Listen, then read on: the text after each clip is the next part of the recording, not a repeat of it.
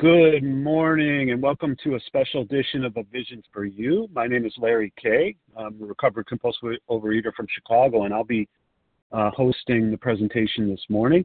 Today is Sunday, August 21st, 2022. Let me give you the share ID numbers for Friday, August 19th. For the 7 a.m. Eastern Standard Time meeting, that number is 19,312. That's 19312. And for the 10 a.m. meeting, that number is 19,313. That's 19313. This morning, A Vision for You presents Jim, the Jaywalker, and Fred, Treating the Inner Condition. So for many of us, by the time we arrive to the rooms of Overeaters Anonymous, we're bewildered, to say the least. Primarily about why we can't stop eating and engaging in unhealthy behaviors around food. And it certainly seems as though food is the primary problem. And we learn more about that. But, what do we do and where do we go? And how many roads had we traveled that resulted in encountering another dead end? And it's often said that, if you don't know where you are going, any road will take you there. And as we begin to learn about our disease, it becomes apparent that we simply didn't understand the nature of our problem. And the Big Book of Alcoholics Anonymous refers to the symptoms of the spiritual malady. It refers to them as bedevilments. And it explains that, we were having trouble with our personal relationships, and we couldn't control our emotional natures. We were a prey to misery and depression. It goes on, we couldn't make a living. We had a feeling of uselessness, and we were full of fear. We were unhappy. We couldn't seem to be of real help to other people.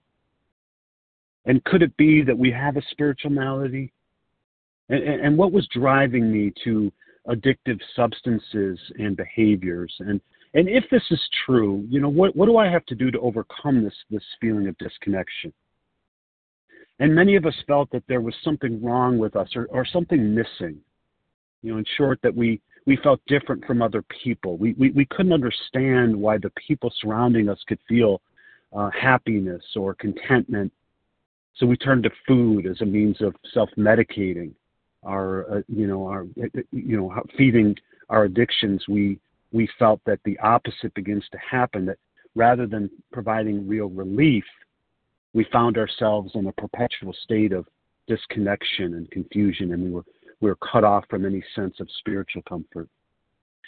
Joining us this morning to elaborate on her experience with the spiritual malady and share some real insights about key parts of Chapter 3, more about alcoholism, is Dara L from Pennsylvania. And Dara is a dedicated member of Overeaters Anonymous who has recovered from this seemingly hopeless state of mind and body. And it's with great pleasure that we welcome Dara to the line this morning. Good morning, Dara. Good morning, Larry. Thank you so much for that beautiful introduction.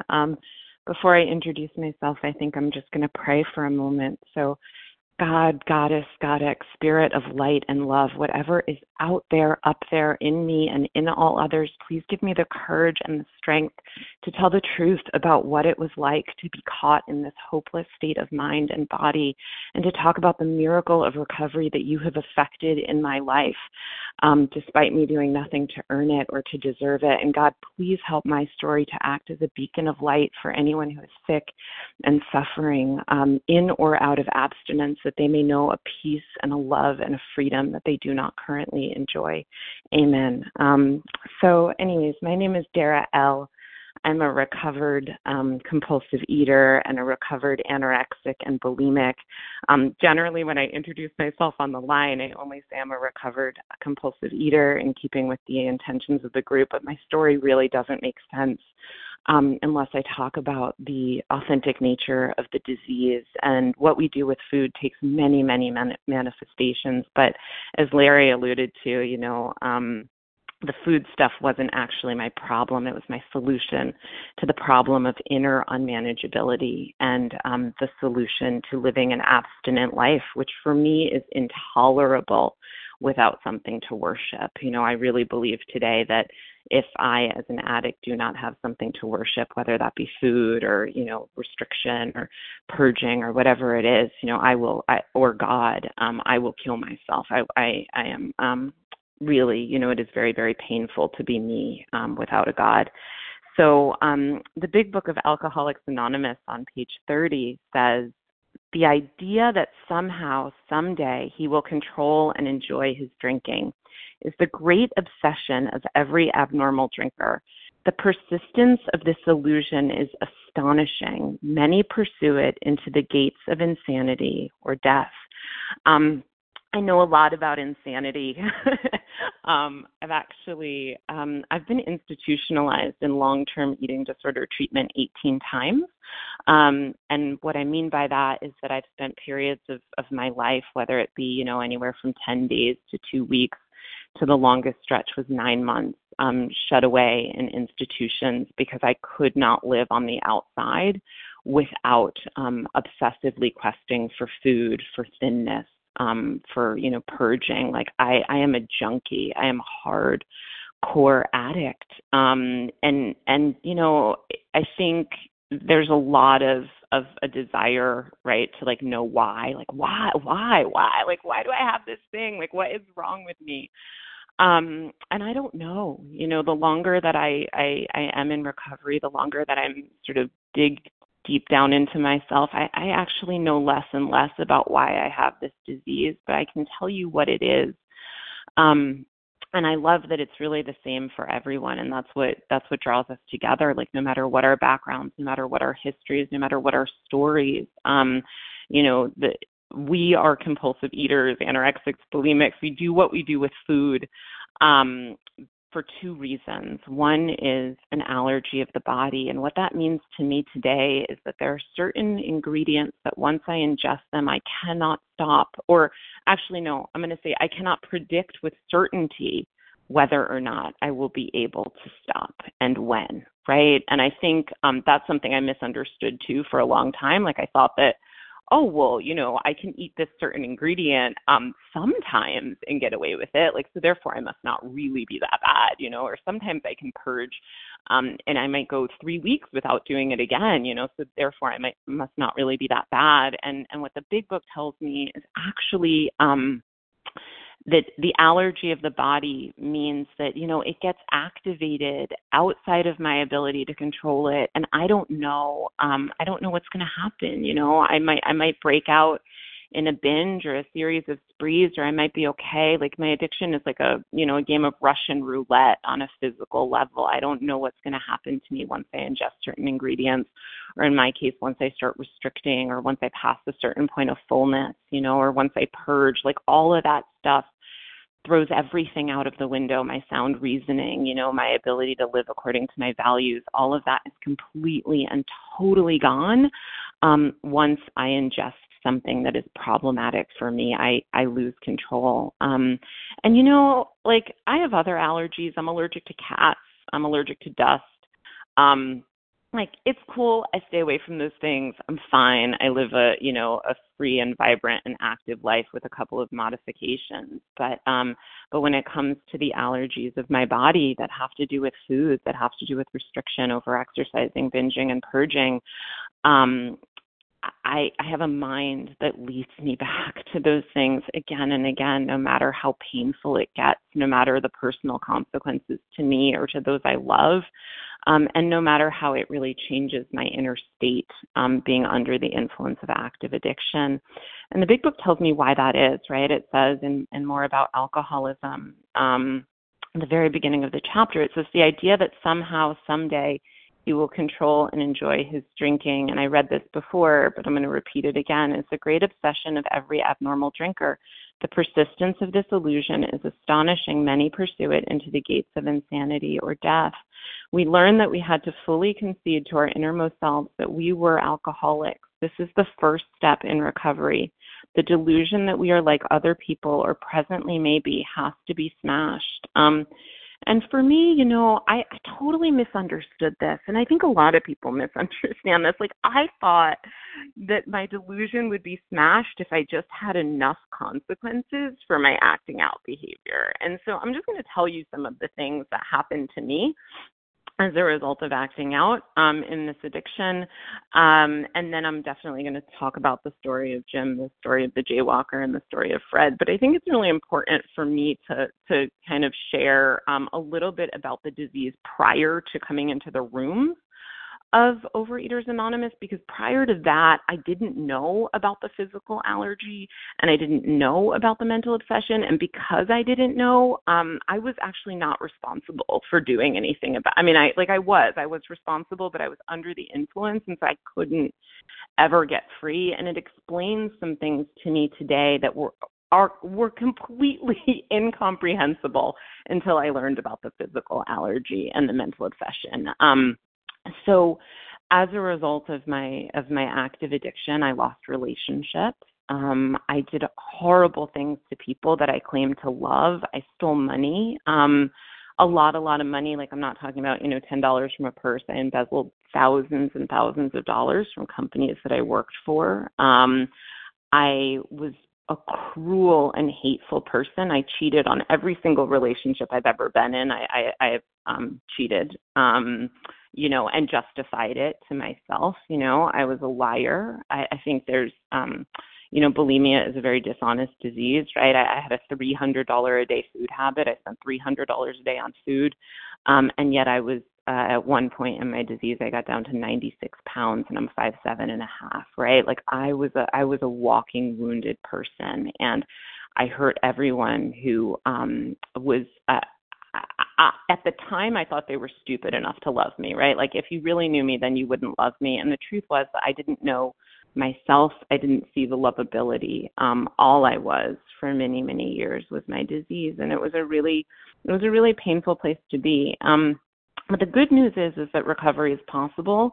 And the good news is that once I understand and know, that I have this physical allergy, and once I know that I have the mental obsession, and that the only solution is a spiritual one, is to find a power greater than myself who can make the things that I crave with every cell of my being no longer desirable to me, like, then I have a hope, right? And so I'm going to tell you a little bit about how I got introduced to the 12-step program of recovery, because it's beautiful, and it really speaks to, like, how God uses even the most broken of us, So I think I was around my 16th inpatient eating disorder treatment. I'd gotten out. I'd relapsed again. I was in a relationship. Well, just backing up for a second. When I was 17 years old, my mother, who I love dearly today and who's my best friend, she came to me and she said, Dara, like, I love you to pieces. I know you've got this eating disorder. I know I can't change it or control it, but, like, you cannot keep binging and purging in my house. It was filthy. It was disgusting. I shared a bathroom with my sister, and who was 12 years younger than me. Like, I was stealing everybody's food. I was a terror to live with. And my mom said, can you just commit to, like, purging outside of the house? Like, that's all I need from you. And I told her to go F herself, and I moved out of my house, and I moved in with my drug addicted boyfriend, and we were off. I had arrived. It was glorious. I could do whatever I want. I could self-destruct with impunity. So how I got introduced to the 12-step program of recovery was that this guy who was, like, a crazy drug addict got sober. And he said to me one day, he goes, you are with food the way I am with drugs and alcohol. And if you don't get your act together, I'm going to leave you. And I have a massive ego because I am an addict. And I was like, F you, I'm going to show you. But I had heard that OA people were crazy because they don't eat flour and sugar, and they weigh and measure their food. And P.S. today, I don't eat flour and sugar, and I weigh and measure my food, but I was unwilling to go to OA.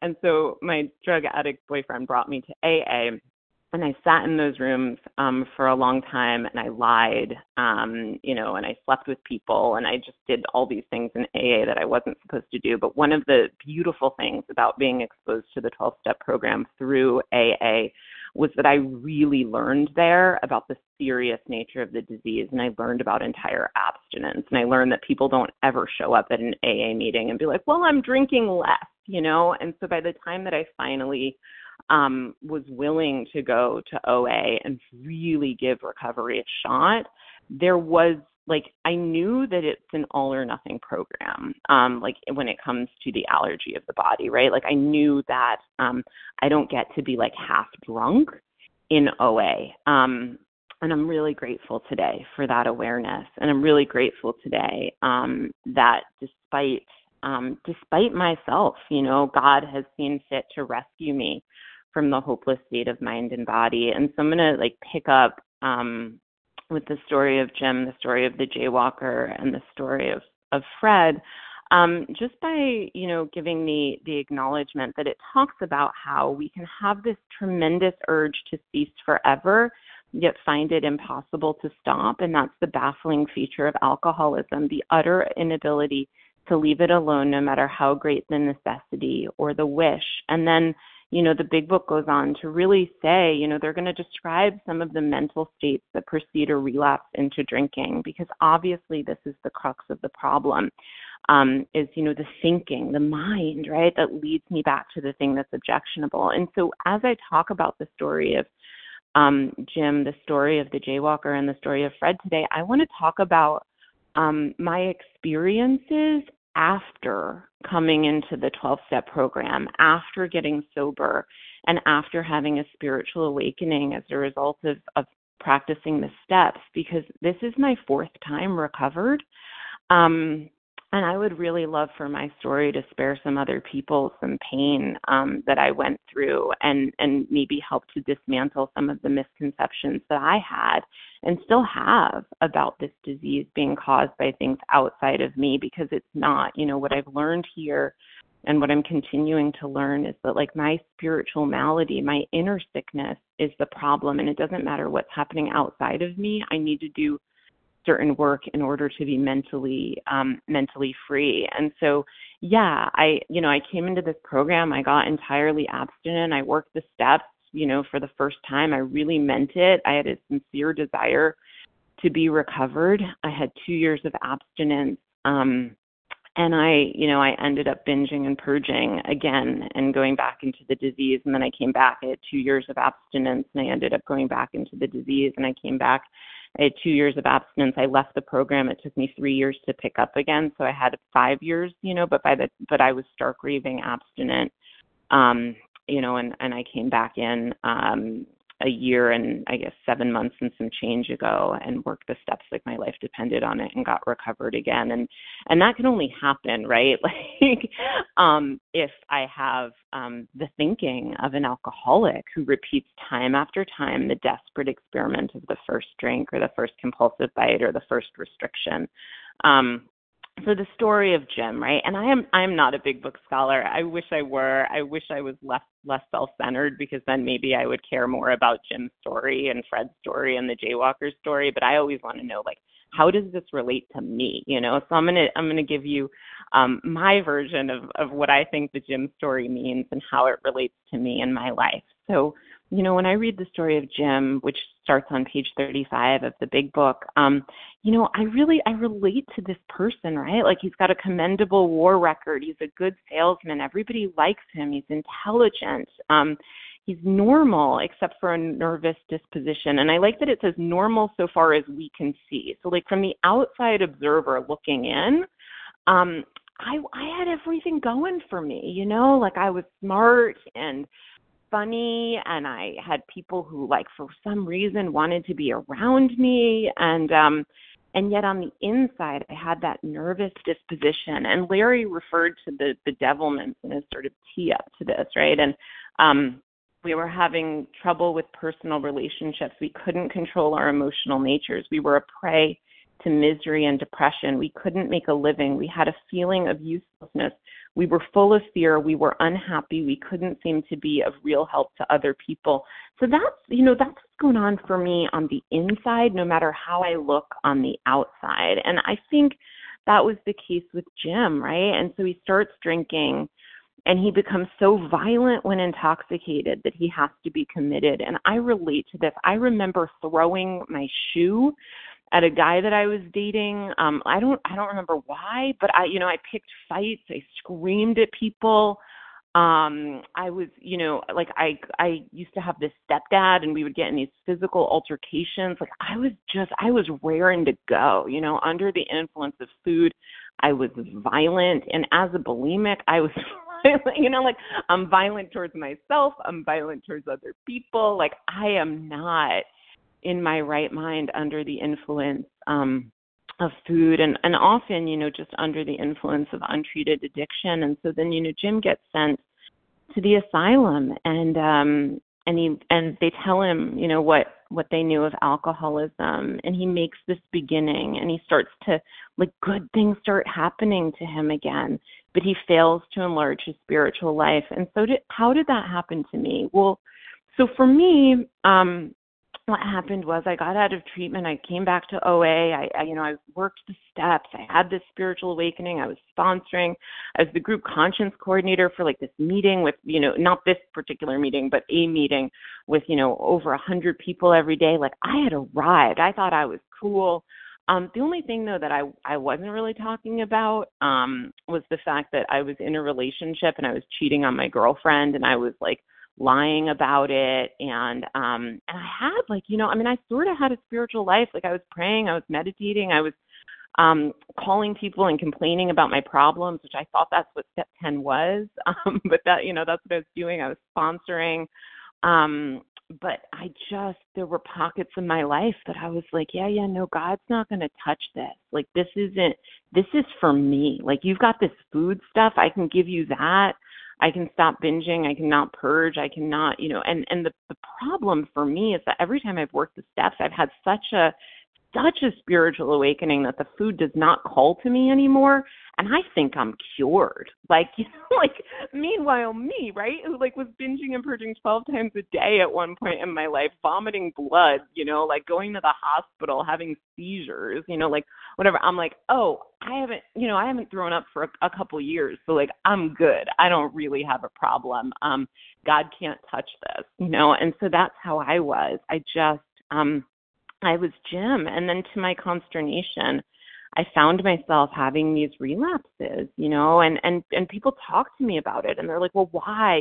Let's talk about why. Let's talk about what's going on. And the insanity piece for me is I'll keep doing the same thing over and over again, expecting different results in or out of recovery, right? And I'm like, well, what worked before is going to work now. So I'm just going to do exactly what I did before, even though that led to a relapse. And, and so I love that in Jim's story, he talks about coming to work on a Tuesday morning and feeling irritated that he has to be a salesman for a concern he once owned, and having a few words with the boss, but nothing serious, right? So he's minimizing what is really going on, and the ego, right?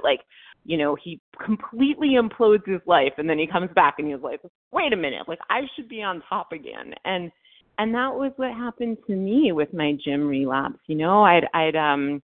I cheated on the person I was in a relationship with. I told her about it. She fell apart. The relationship there was a whole lot of pain.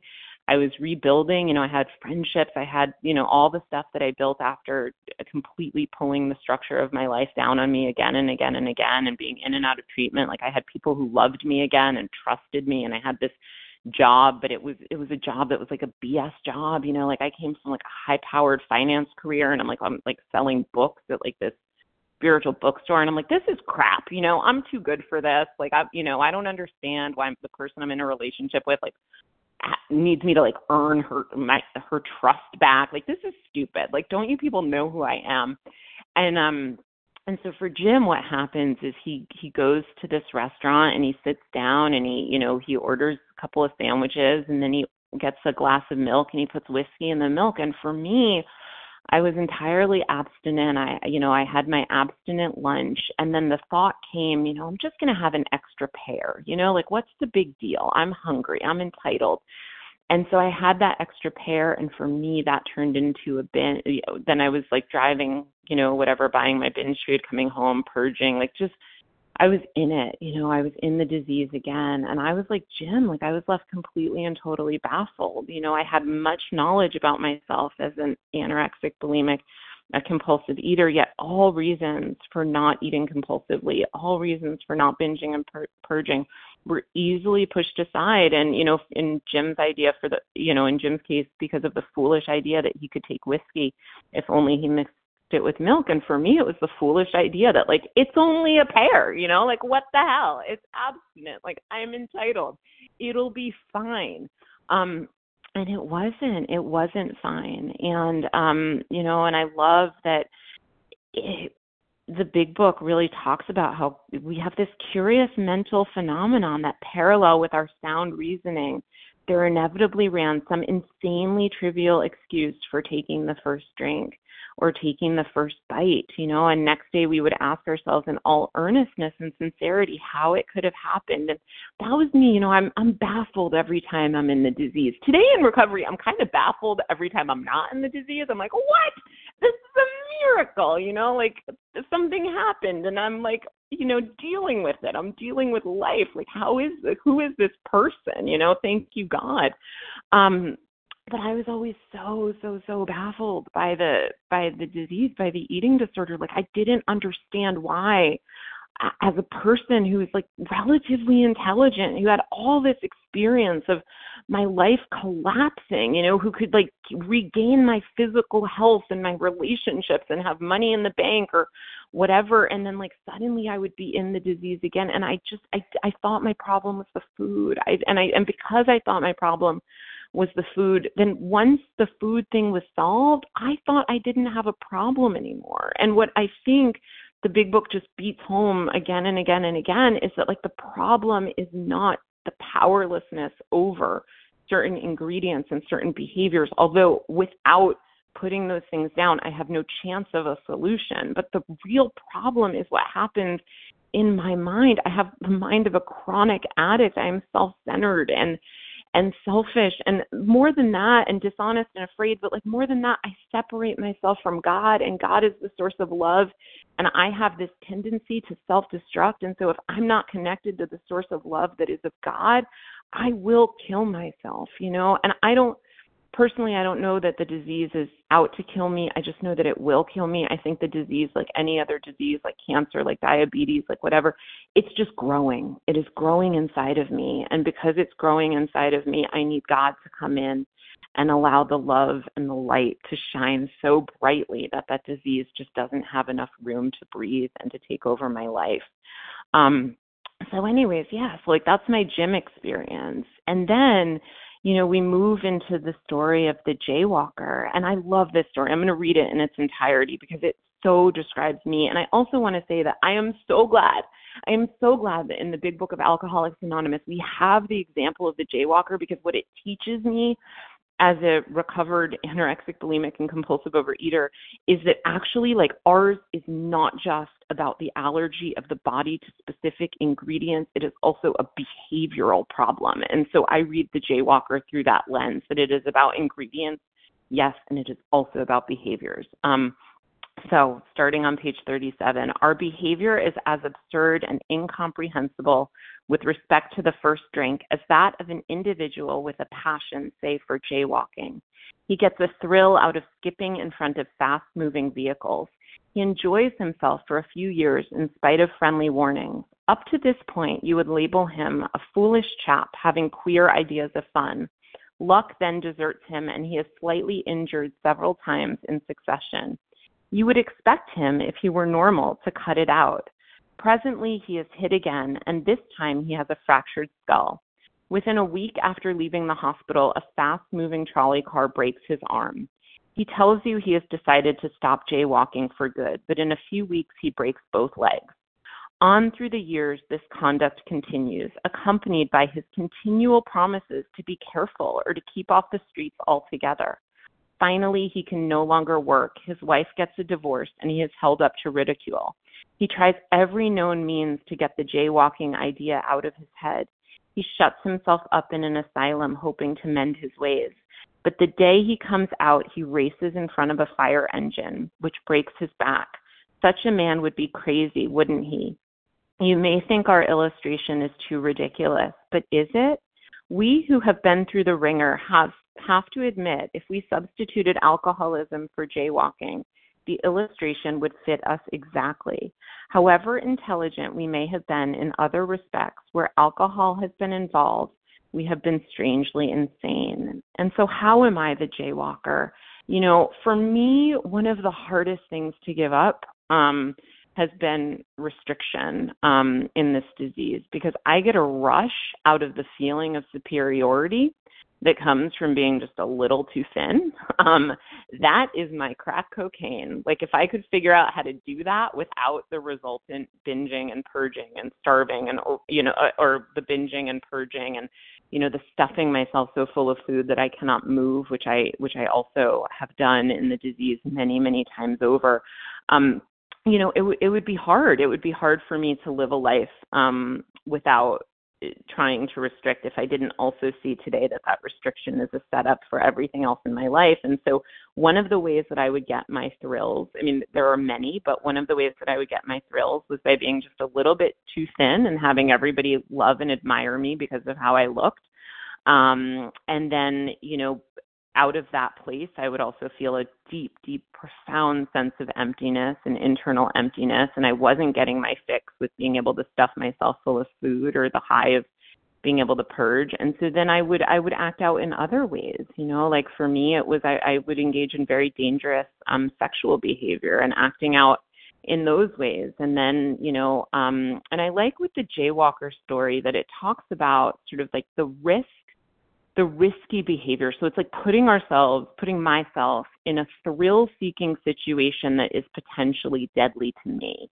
And when I frame it that way, I can see how all of the things that I did in my disease were that, right? Like bulimia, I could have died many, many times over from a ruptured esophagus, or many, many times over from an intestinal hemorrhage. The level of binging that I did was catastrophic.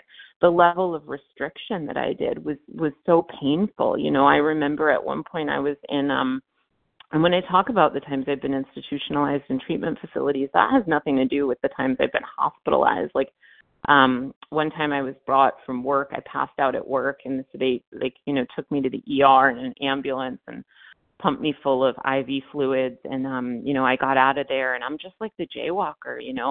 I got out of there. I got taken back to my car in a taxi, and I drove straight to the nearest McDonald's, and I remember one time I got out of a treatment facility, and I stole food on the way out the door of the treatment facility. I am that Jaywalker. It does not matter what the consequences are. I will go. I will ride this thing until the wheels fall off. I am self-destructive to the nth degree, and I'm killing myself, but it feels like a thrill to me. It feels exciting, It feels like a spiritual experience for me to binge and purge, or starve or over-exercise until it doesn't, until I have a new reference point and a new framework for what spirituality is, but I don't know that. I don't know that when I'm in active addiction. All I know is that this thing that might kill me feels like life, and I don't know how to feel alive any other way than to chase death. And some years ago, I heard something. It was about gamblers. They were talking about gamblers, but I think every addict is a gambler because we're all gambling with our lives, as long as we're in the disease.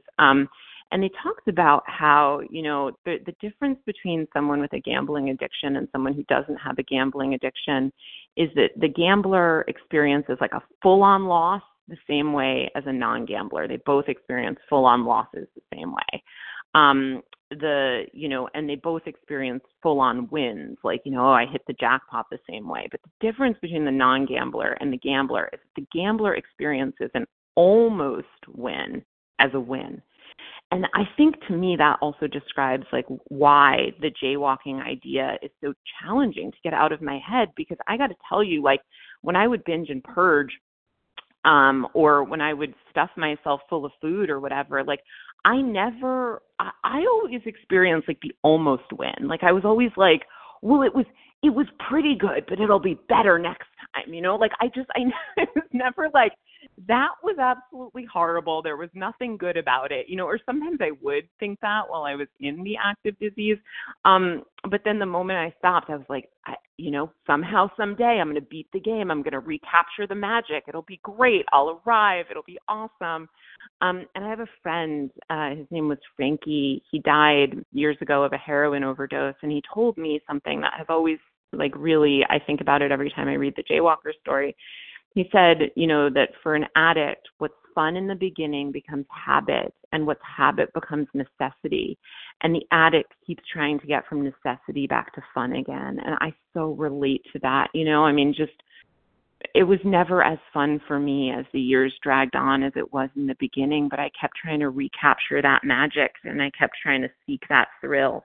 And over time, as I ran out into traffic, I got hit more regularly, and my injuries got worse and worse, and the damage I did to other people got worse. But I kept trying to get that magic, and it's never gonna be magic again. And I know that today, and I hope and pray that I continue to know that and continue to do the work so that, the things that will kill me don't seem attractive to me anymore.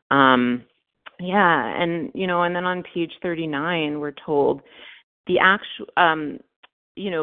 the alcoholic, with hardly an exception, will be absolutely unable to stop drinking on the basis of self-knowledge. And so, knowing all this stuff doesn't actually help me, really, not at all, I have to have an experience of it, and then I have to share with others to keep that experience fresh so that something greater than me can work in me and through me, this beautiful power to keep me in a state of sound mind and sound body. So I no longer crave the things that are destructive to me. And what I love, when asked to do this, I wanted to talk about the inner condition, because I think, it's very easy for me to look at the story of Jim and the story of the Jaywalker and think about all the external consequences and misunderstand what it is to be an addict. But the story of Fred really teaches me so much, right? Because Fred is a great guy.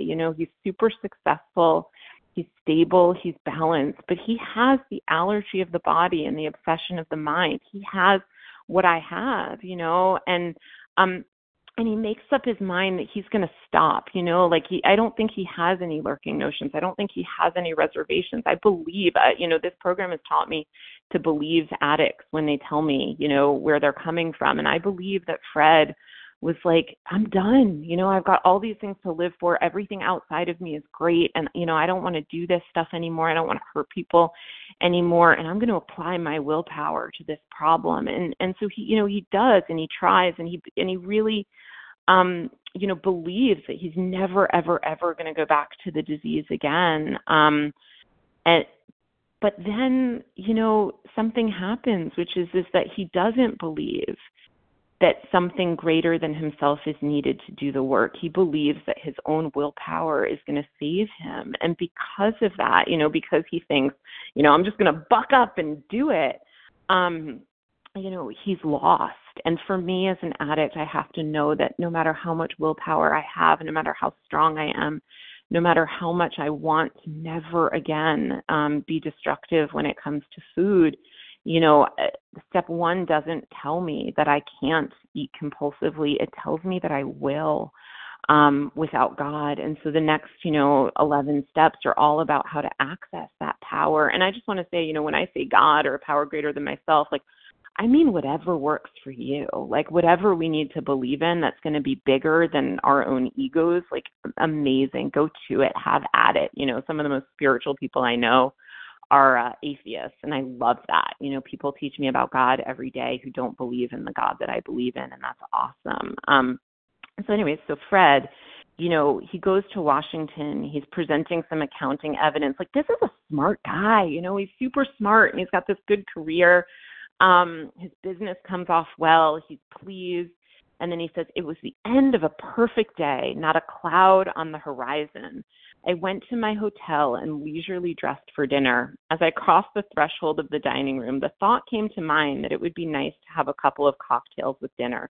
That was all, nothing more. And then, suddenly Fred is off and he's, in a relapse. And so for me in 2019, my life was awesome from the outside. It was so great. My body was like the best body I'd ever had, which to me, because I'm super superficial and self-centered, like that was really important, to me at that time.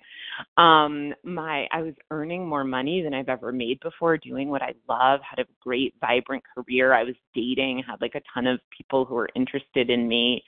I don't know, my family relationships were great. My friendship relationships were great. I was doing all this like self-development, leadership development work, and I was like winning all these awards. Like everything was awesome. I was, I had arrived. I thought I was really, really cool. And I had completely misunderstood the second half of step one as being that my life is unmanageable outside of me, right? And so like, I think, okay, I haven't had a compulsive bite in 5 years. I haven't binged and purged. Outside of me, everything is great. So like, I should be fine, right? Like I'm awesome. I've arrived. And, in 2019, I get a call from a friend of mine, and I was struggling on the inside, but everything looked great on the outside. And so I just kept thinking that if I just made things look better on the outside, then I would feel better on the inside. And, surprise, surprise, that didn't work. But I get this call from my friend, and his daughter had taken her own life. She died of suicide. And he calls me because, at that point I was capable of being a friend. And so I was the first call he made, and I supported him through that and like did all the, the stuff on the surface that you're supposed to do. And on the inside, my thought was, oh, I wish I had the courage to do what she did. Like, I wish that I could, like, why am I such a coward that I can't kill myself? Because I had, for the first time in my life, everything outside of me that I ever thought would make me happy. And on the inside, I felt desperate and I felt suicidal, and I felt like I was dying in full public view and nobody could see it. And at that point, I picked up the food and I was off. And you know what? That relapse saved my life, because without that, I would not have gotten back to these rooms, and I would not have found access to a spiritual solution, and I would not be aware of what I now know today, which is the spiritual axiom that I heard, in the 12 steps and 12 traditions, which is that, and Bill Wilson wrote, it is a spiritual axiom that every time we are disturbed, no matter what the cause, there is something wrong with us. And I never understood that. I always thought that something outside of me was responsible for why I felt the way that I did. And so I spent my life chasing these external things, trying to make my outsides okay so that I could feel inside the way I knew I didn't feel, but I didn't know why, because I would see other people and something good would happen in their lives and they would be happy, and something good would happen in my life and I would feel like, is this all there is? Like, I thought this was going to give a bigger payoff. Like for me, the only thing that gave me the sense of ease and comfort was that first compulsive bite, that first purge, that first act of restriction, that, first mile of a run, like it was just, I just needed to feel okay on the inside. And I could never do that by managing my externals. And Fred's experience shows me that none of us can ever do it by managing our externals. If we have this, this internal malady, it has to be treated on an internal level. And I love, that if I had an alcoholic mind, the time and place would come, I would drink again. And so, for me, I need to remember that this program has saved me from food, from what I was doing with food, but really more than that, it saves me from my alcoholic mind, which anybody, who's taken a 10-step from me knows that I have an alcoholic mind. Like I still will always have an alcoholic mind. I am self-centered. I call people, I'm like, this is what's going on with me. I'm disturbed, let me share and let me get right with God so that I can be right on the inside. But what I know today is that it's not about me getting my external situation managed effectively. It's about me allowing the light and the love of God to flow in and work inside of me so that my insides can be okay no matter what is happening outside of me. And Fred talks about that, that spiritual principles would solve all my problems. I got to tell you, prior to this, I was not interested in spiritual programs. I was interested in outcomes. like, and still can be sometimes where I'm like, I just want this to happen. So I'm going to figure out how to make it happen. And what I'm learning is that actually, like, just like today, I have this unconditional commitment to abstinence. I also need to have an unconditional commitment to all of the spiritual principles. Like, what does it look like to be honest, even when it's hard? What does it look like to be of service, even when I don't want to be? What does it look like to keep someone's anonymity when, like, oh, I would love to gossip, right? Like, and so to me today, these spiritual principles are how I learn to live. And I don't know how to be I don't know how to be a principled person any more than I know how to eat safely and sanely in a way that is not self-destructive. But I don't really need to know, like, all the answers. I just need to do the work and to make the space for something greater than me that I can believe in to work through me. And, the big book says at the very end of More About Alcoholism, once more, the alcoholic at certain times has no effective mental defense against the first drink, except in a few rare cases. Neither he nor any other human being can provide such a defense. His defense must come from a higher power.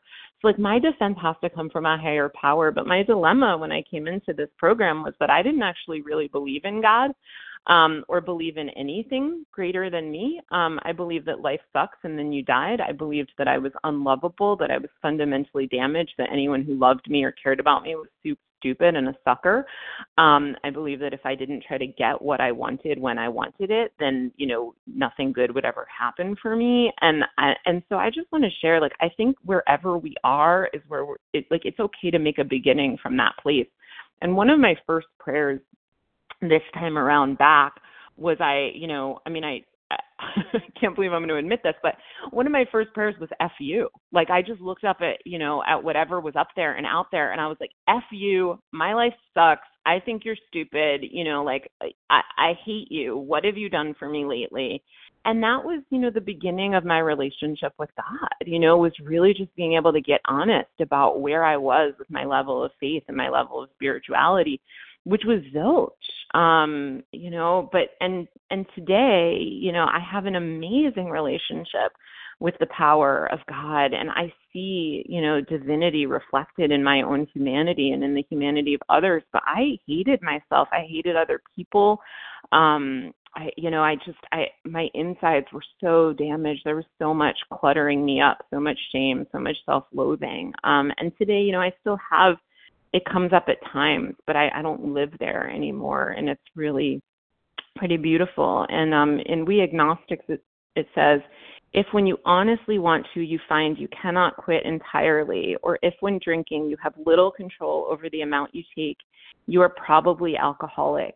If that be the case, you may be suffering from an illness which only a spiritual experience will conquer. And so, that's my invitation, right, to myself and to others, is it's like, how do I seek a spiritual experience? And in order to have that, there's there's a precondition for that, which is that I have to be entirely abstinent from all of my allergic ingredients and behaviors, not because God's punishing me, but because if I'm not abstinent and if I'm not clear on the inside, then I can't access that God and I can't feel that working through me, and I have no desire to really turn to it because my God is still food and that's still working in some capacity, or I have the illusion that it's working. And today, my inner condition is completely different. And, my external circumstances, sometimes really great things happen and it's wonderful and I'm happy about it. Sometimes really, really great things happen and I'm not happy enough and I wonder why, Sometimes horrible things happen and I'm still pretty at peace and at ease within myself, and I'm floored every time that happens. Sometimes horrible things happen and I'm desperate and depressed and I need to deal with that in some way.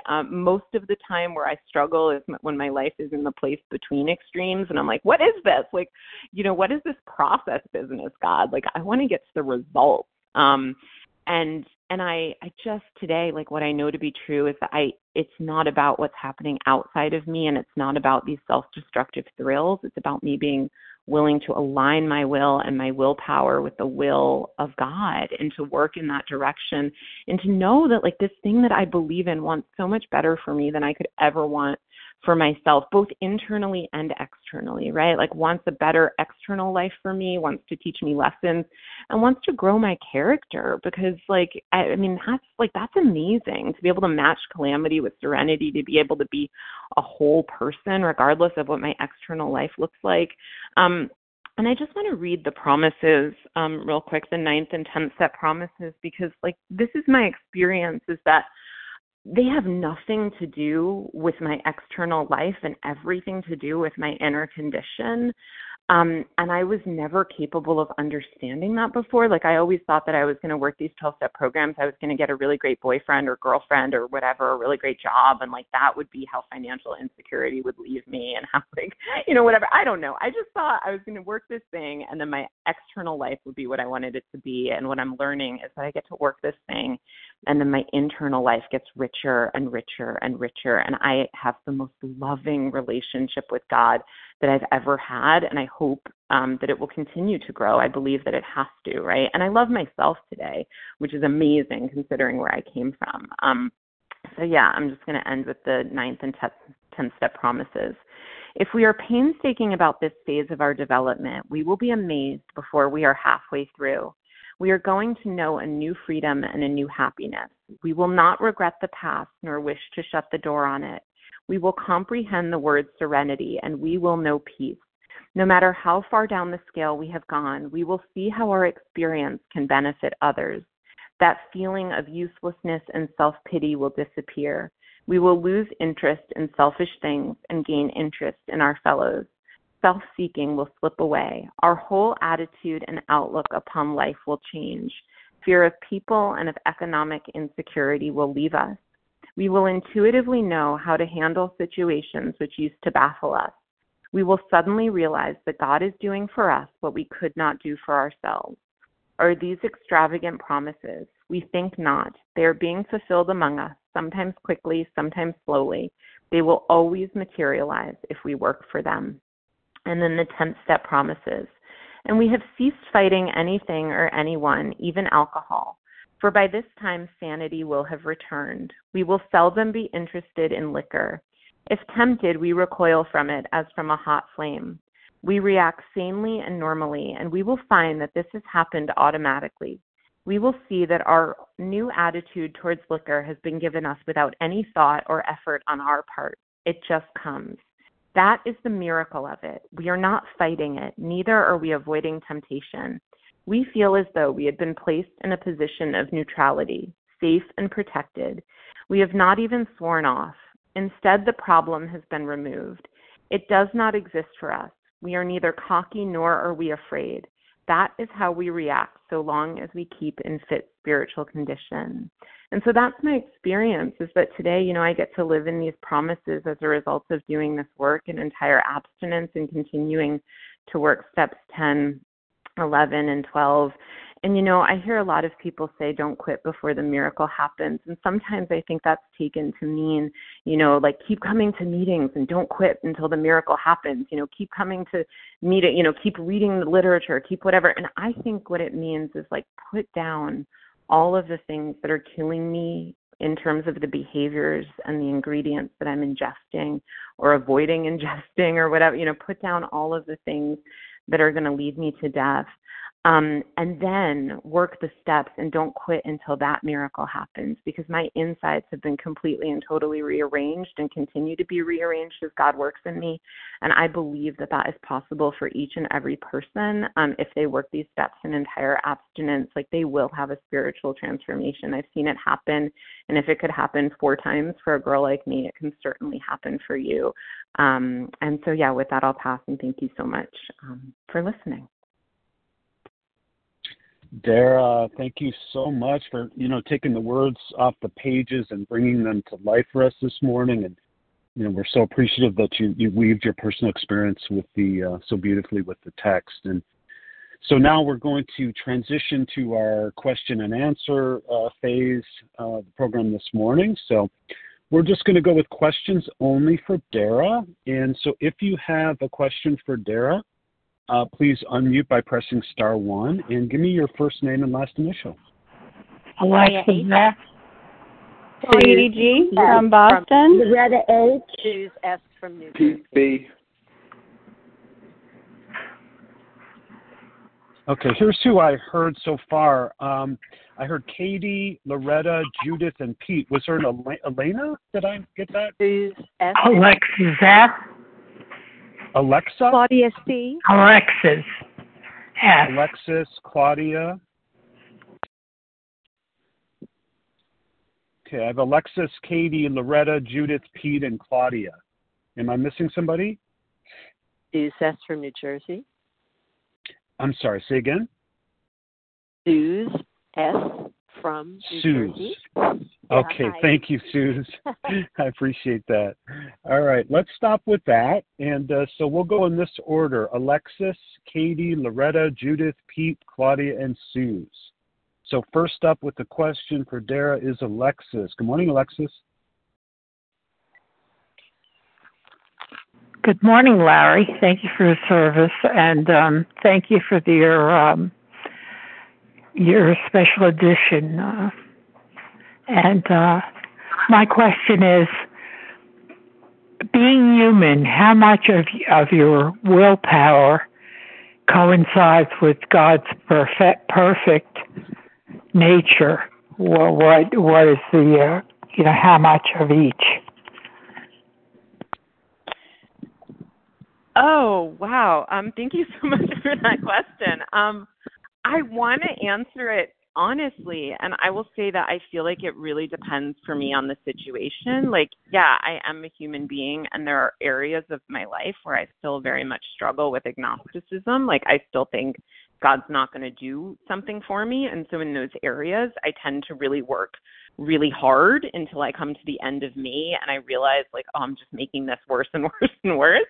And then there are some areas where, like, I don't, like, God just has to tell me once, and I get it, and I'm willing, and I align my will with God's. And so, I feel like for me, there's not an exact formula in terms of, like, the percentages, but there is an exact process which doesn't change whether my will is aligned with God's or not.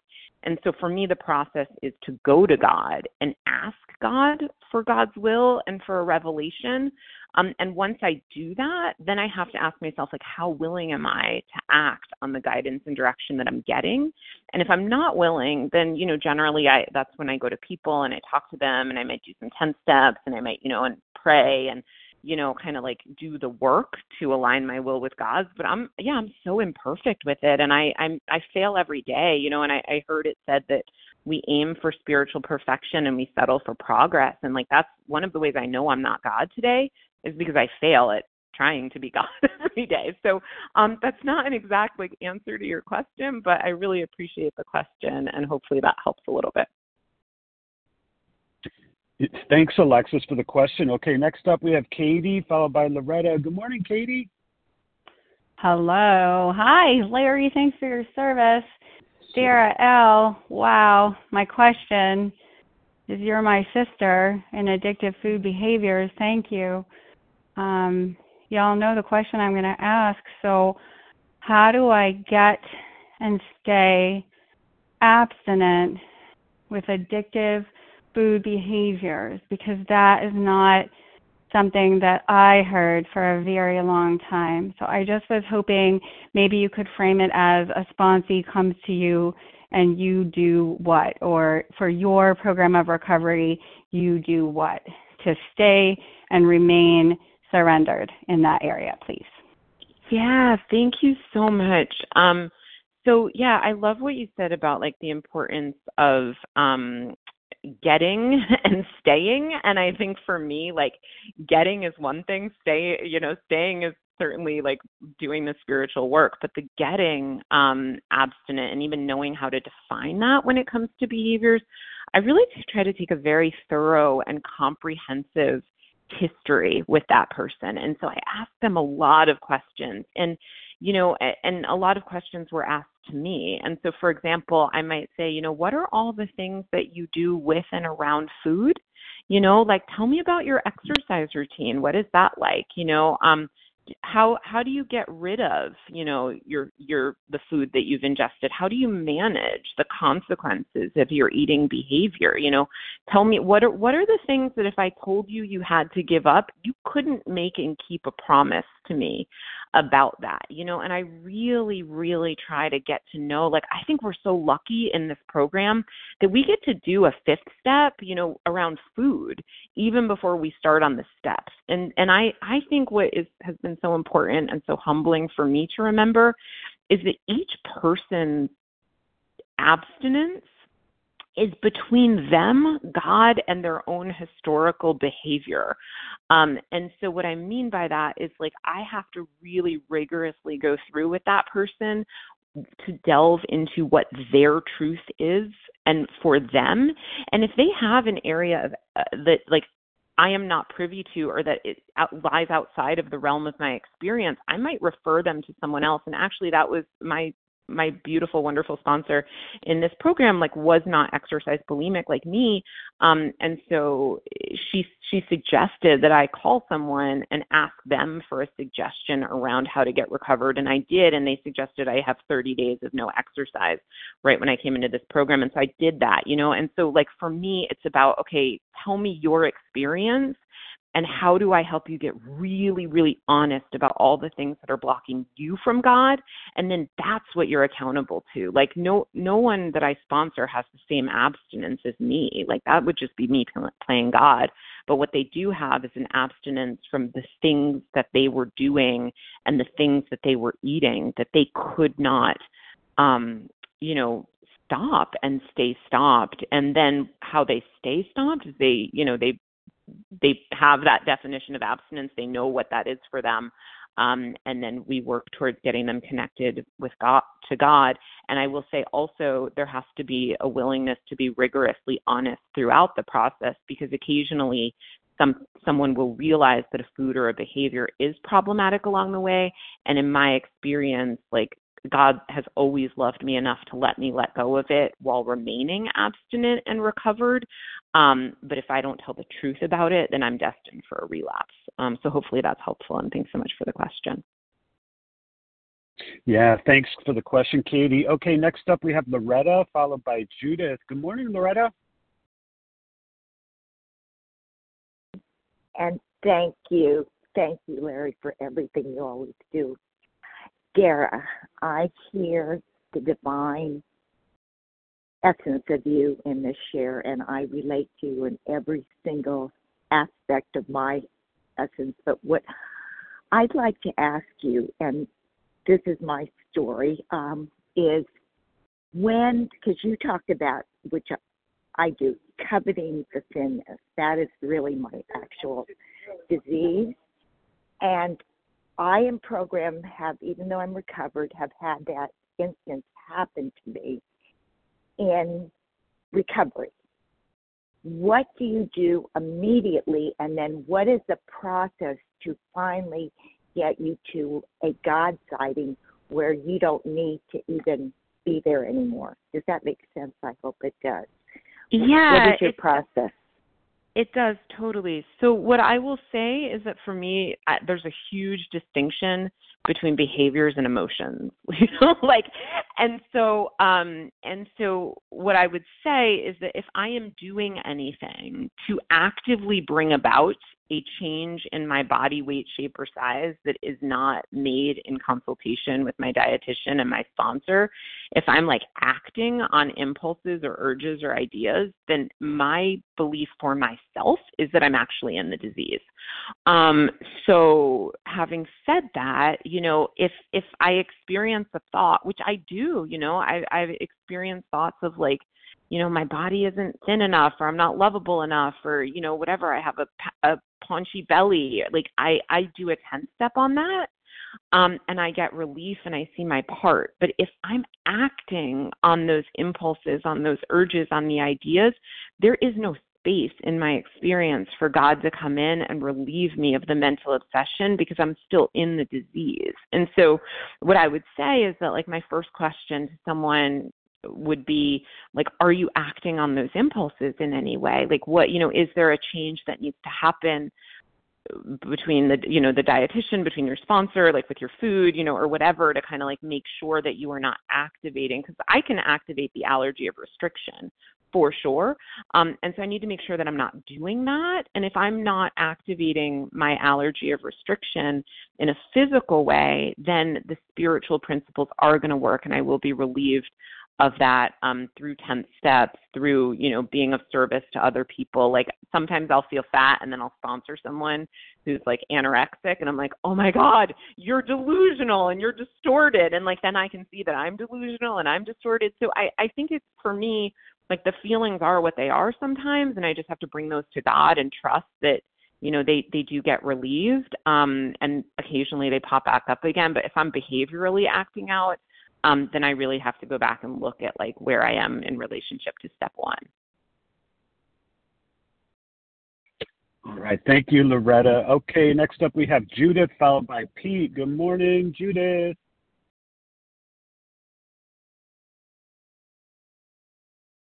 Judith, press star 1 if you would.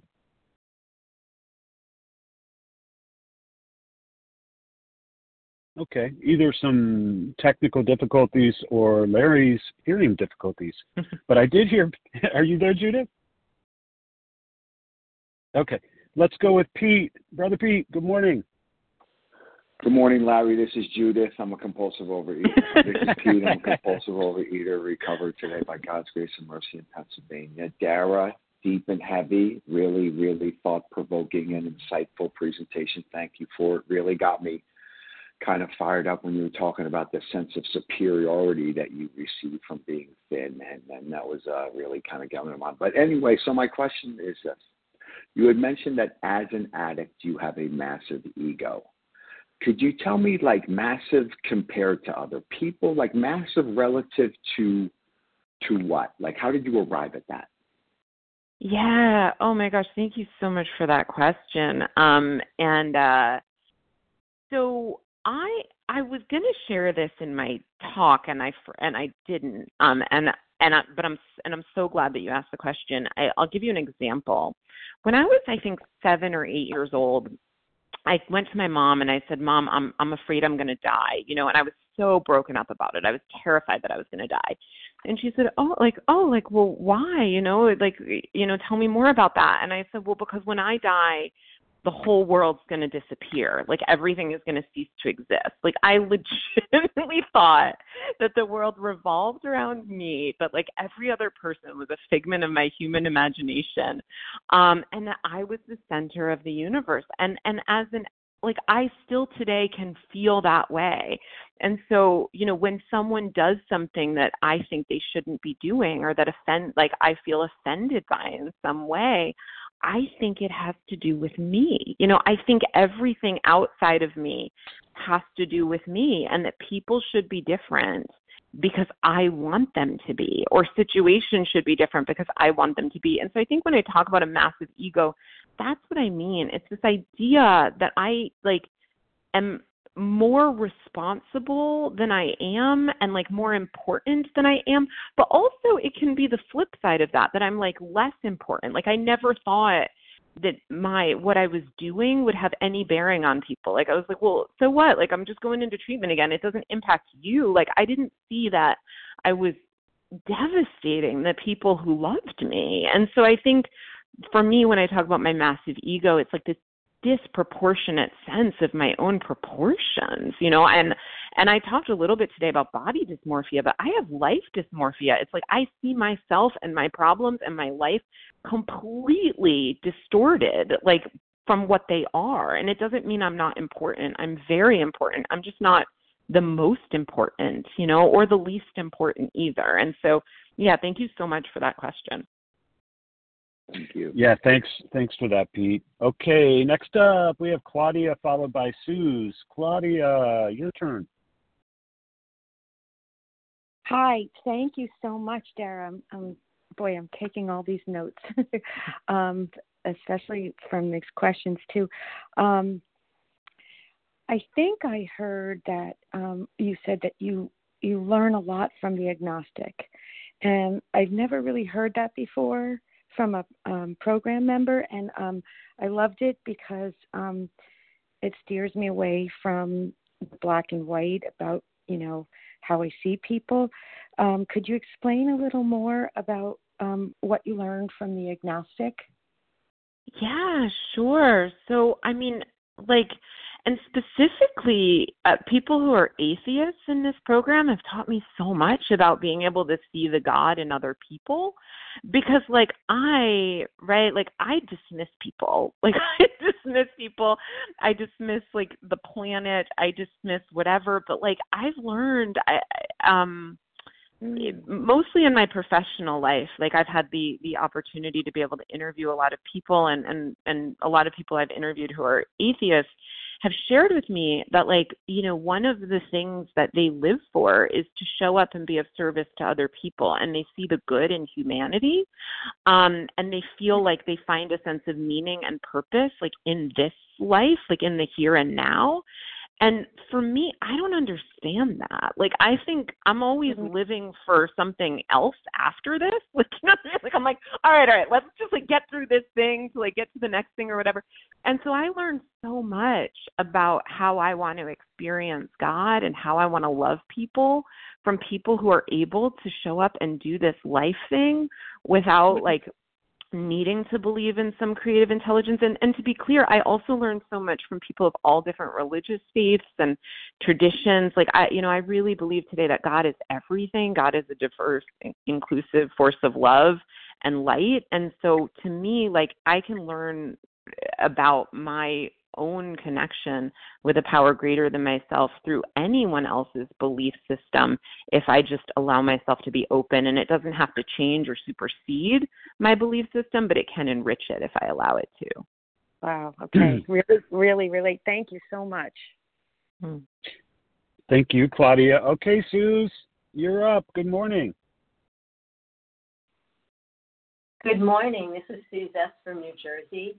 Thank you for your service, Larry. It's great to be on your show, quote unquote. And also, Dara, thank you so much for your share. Everybody's asked pretty much what I need to know. This is great. I guess for me, it's just a matter of how do I turn back to a higher power. It was very eye-opening for me when you said that food was my higher power. I got it even more than I do when I'm reading or hearing from my sponsors. Not that any of that is lacking, but you really put it out there that my food was my higher power and how I controlled. And that's the first part of my question is how do you come back to higher power? And also, how is exercise part of your recovery? Sure. So I think I'll answer the second part of the question, or the second question first, which is that today, as with all things in my life and in my program, it's really I feel like I've been given direct guidance from God as to what to do, and then I go to people and I check that out, and I live in accordance with that. So early on in my recovery, I went to God and I felt like I was getting guidance and direction to exercise 3 times a week. And so, and I went and I talked to my sponsor and I talked to my dietitian and that's what I did. And, and then it changed as I felt like I was getting different guidance and direction. And then recently I actually, I'm in the middle of a health issue. And I went to the doctor and they said, you need to do significantly less. And so currently my exercise looks like walking at 2 miles an hour, which for an exercise bulimic like me, it's what's the point, of that? But I do that, for 30 minutes at a stretch, or I do very, very gentle, very light stretching. And so, what my exercise plan is a bit like my food plan, in that it changes, much like my, with abstinence, the food plan can change, but entire abstinence, sort of is fixed. And so for me, with exercise, I think for every single person, it has to be determined in consultation with ourselves, with God, with another person that knows our extensive history. But it is for me not deviating outside of that because of how I feel.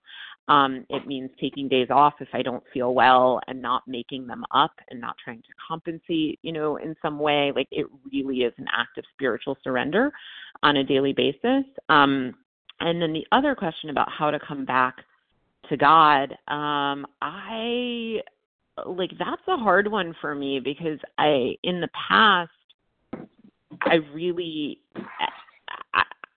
what it required for me to come back to God was a spectacular relapse, and I don't want to ever have that again. And so I think possibly because of some superstition around that, and also because of how much I value my relationship with God, I do daily God practices, whether I feel like it or not. And so sometimes internally I can feel distant from God, but I continue to show up for the relationship and for the partnership. And so because of that, I feel like, it continues to click into place. And I do a lot of 10 steps and 11 step. And, my God time starts my day and ends my day every day without exception. So I just feel like for me, it's I have to kind of behaviorally bring myself to the relationship over and over again, regardless of how I feel emotionally. And sometimes I am actively in love with God, and sometimes I am just behaving in love with God despite how I feel, if that is helpful. Yeah, thanks for the question, Suze. Okay, just in the interest and out of respect for time, maybe we'll take 3 more questions for Dara, and then we'll see where we're at. Who would like to pose a question for Dara? Diane G. from Canada. Angie, did I hear a Judy? Jody. As well? E. Hi, Jody. Okay, I heard Jody and Angie, and one more perhaps? Diane G. from Canada. Okay, let's stop with Diane, and then we'll see where we're at. Let's start with Jody, followed by Angie. Hi, Jody. Good morning. Good morning, Larry, and good morning, Dara. Thank you so much for a beautiful special edition. It's so great to hear from you and other anorexics and bulimics. My name is Jody, and I am one also, recovered, thank you, God, today. Yes, I could very much relate to the being thin and feeling superior in a way, and also finding that very alienating from people as well. My question, though, is about what you mentioned about dangerous sexual behavior. I'm just wondering if you have found it necessary to attend another 12-step program for that, or if your recovery in OA has taken care of that as well. Oh, thank you so much for that question. I didn't know how to speak about it without, because it's a huge part of my story, but part of every relapse I've ever had, and part of my inability to really connect with and remain connected with God is that I'm also a sex and love addict. And because of that, what I feel is different this time around for me is that my sobriety date in OA is also my sobriety date in Sex and Love Addicts Anonymous, and I am recovered in both programs today. And so I don't violate my ideals, which I can only do having had a spiritual awakening in that area as well. And so I think, for me as a dual addict, it was really about being open to allowing myself to acknowledge my powerlessness in multiple areas, and receive independent, support in both programs and really have a spiritual awakening in both areas. So yeah, OA was not enough for me. And I think for me, trying to make it enough was actually a huge part of why I would not feel whatever I thought I was supposed to feel, and would leave the program after a couple of years because it just was too painful and unsustainable to be acting out in one addiction while having this amazing recovery in another area. And so thank you so much for that question. And yeah, I'm dually recovered, and I'm always happy to talk to people about my SLAA journey, off the line as well.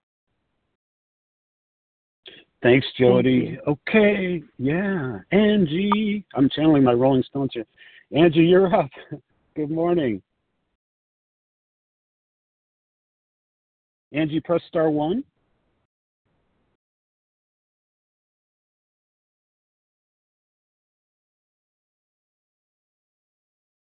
All right, maybe I scared Angie away with my Rolling Stone stuff here. So let's go. We can come back to Angie. Diane, are you available for a question for Dara?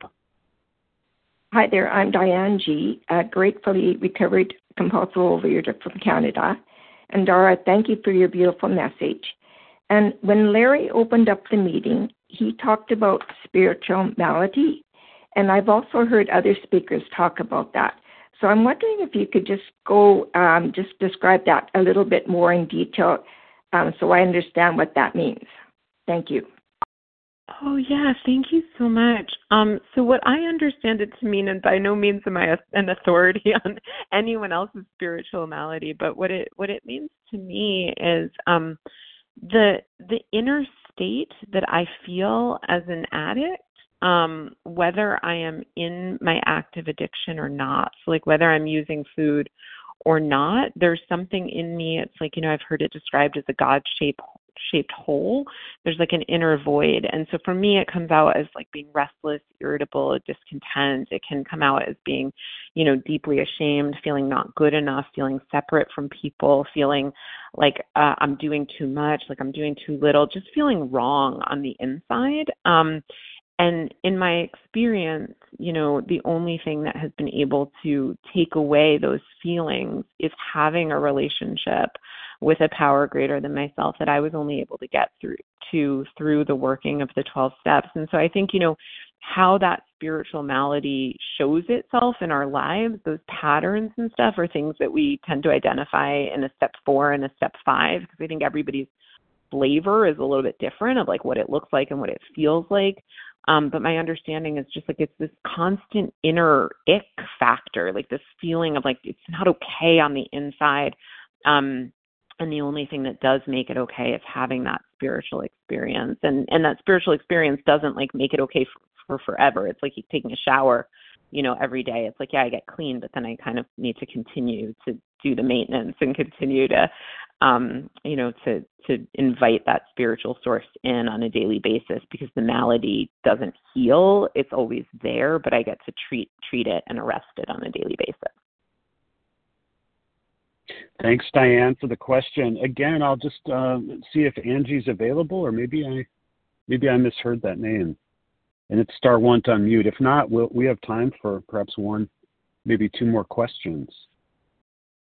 Okay. Anybody else? Questions for Dara? *1 to unmute. Pedro, and was that Kim?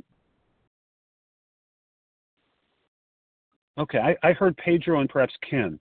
So let's go with Pedro. Good morning, Pedro. Good morning, Larry. Can I be heard?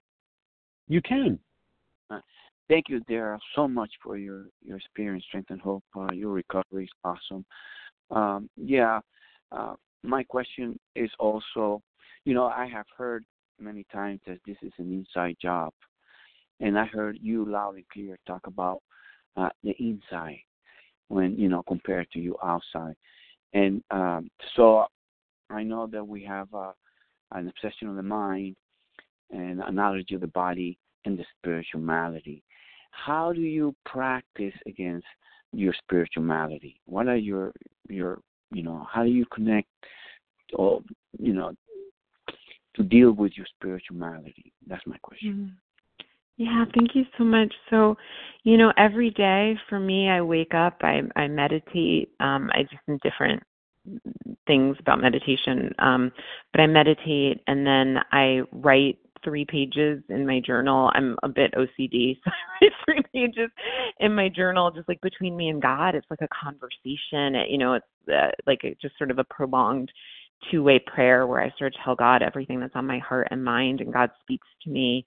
And then if there's 10 steps that I have, like different disturbances that sometimes, I wasn't aware of the day before or whatever, I'll make a note, and throughout the day I'll give away those 10 steps to different spiritual people in my God squad, and which is a beautiful practice of sharing myself with another person and being open and allowing the light of God in. And then I pray, throughout the day to God as best as I remember to do. I'm really imperfect about it. I'm getting better at learning to pause and learning to ask for guidance and direction and then act on that direction. And then, at the end of the night, I do a nightly review. I'm sort of like a bit of a renegade, so mine is just like a 2-way prayer at the end of the night. And it's just between me and God, and, where I'll bring a question or gratitude or a concern or something and bring it to God, and God will answer back to me. So it's like I just feel like I'm in constant conversation with God to the best of my ability in a very imperfect way. And yeah, like just remembering that that is the most important relationship in my life is my relationship with God, and that actually my relationship with myself really matters too. And so I would say it's about having those spiritual disciplines, and those are just what work for me. But everyone gets to have their own relationship with God and kind of play to their own strengths and talents and what works for them. Thanks so much, Pedro. Now, the last name, was it Kim?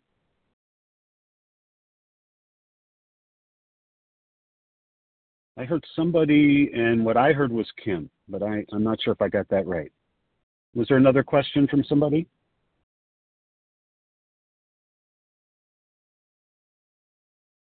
Okay, we've got time for one more.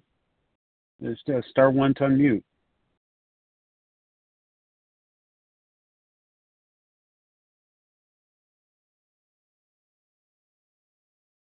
Okay. Well, hey, if not, R from Kentucky. Can I? Okay, can I terrific. You'll be our last. Yeah, you'll be our last questioner. Go right ahead. Awesome. Thanks for giving me this opportunity. Like I said, Becca R., recovered compulsive overeater, calling in from Kentucky. And I guess my question is about relapse prevention. What do you do in order to not fall into those patterns that led you to relapse before? What's different about this? If you can just elaborate on that a little bit. Thanks. Yeah, that's huge. Thank you so much. So for me, a huge part of that was going into another 12-step program and recognizing that like every relapse I had in my eating disorder was preceded by acting out of accordance with my ideals in a different program. So that has been a huge part of it. But I would say like the deeper part of it is that I finally got that food wasn't my problem. It isn't my problem. It's the solution, and that the unmanageability is internal. And I think having had the experience of getting everything I wanted outside of myself and still having it not be enough really drove home for me that like, no, it is about that inner unmanageability on a daily basis. It is about my inner thought life and my spiritual life. And so I would say like that's been super important. And I have really strong relationships, and people are not my God, but like I didn't ever do that before. Like I never really let people fully know me. I didn't have a dedicated squad of people that I called and reached out to and did 10 steps and 11 steps. And there's a huge, for me, there's just been a lot of recognition that I am not some guru. I'm not like this overly important person. And so I do have to treat my own disease. I can't just give it away with step 12. And so I would say my step 10 practice specifically is so important. And it's something I've never really done before at the level that I'm doing it. And the step 11 practice and really building that relationship with God is so important. And because like that's where stuff is caught. Like and the relapse always started way before I went to the food. It always started with my thinking, and it always started with, my acting out in these subtle ways, having nothing to do with the eating disorder and everything to do with like my entitlement and other character defects. And so, yeah, I would say steps 10 and 11 and 12 are really where I experience the most growth, and that I am sponsored and I do sponsor and I share openly of myself in 10 steps. And I have like a lot of relationships with people who have more recovery than me and people who have less recovery and people who have roughly the same amount. And I just learn, like I just have I get today that like, it's not, this is a lifetime thing. Like I will never be done with this work. And so I don't know, but having said all that, like I don't take recovery for granted. And so, like if I stop doing those practices, I'll be on this line again 3 years from now, like if I make it, introducing myself as a newcomer. So yeah, like this is something I'm going to have for the rest of my life. And I really just need to treat it on a daily basis. Thanks so much for the final question, Becca. And Dara, thank you so much. You're so generous with your time. And thank you for giving us a real diamond for our special edition archives. Much Thanks appreciated. for having me. Thanks. Yeah, you bet. So we're going to, and we'll get Dara's contact information following the the end of the recorded period. So we're going to close with a reading from a chapter entitled The Vision for You on page 164. Our book is meant to be suggestive only. We realize we know only a little. God will constantly disclose more to you and to us. Ask him in your morning meditation what you can do each day for the man who is still sick. The answers will come if your own house is in order, but obviously you cannot transmit something you haven't got. See to it that your relationship with him is right, and great events will come to pass for you and countless others. This is the great fact for us. Abandon yourself to God as you understand God. Admit your faults to him and to your fellows. Clear away the wreckage of your past. Give freely of what you find and join us. We shall be with you in the fellowship of the Spirit, and you will surely meet some of us as you trudge the road of happy destiny. May God bless you and keep you until then.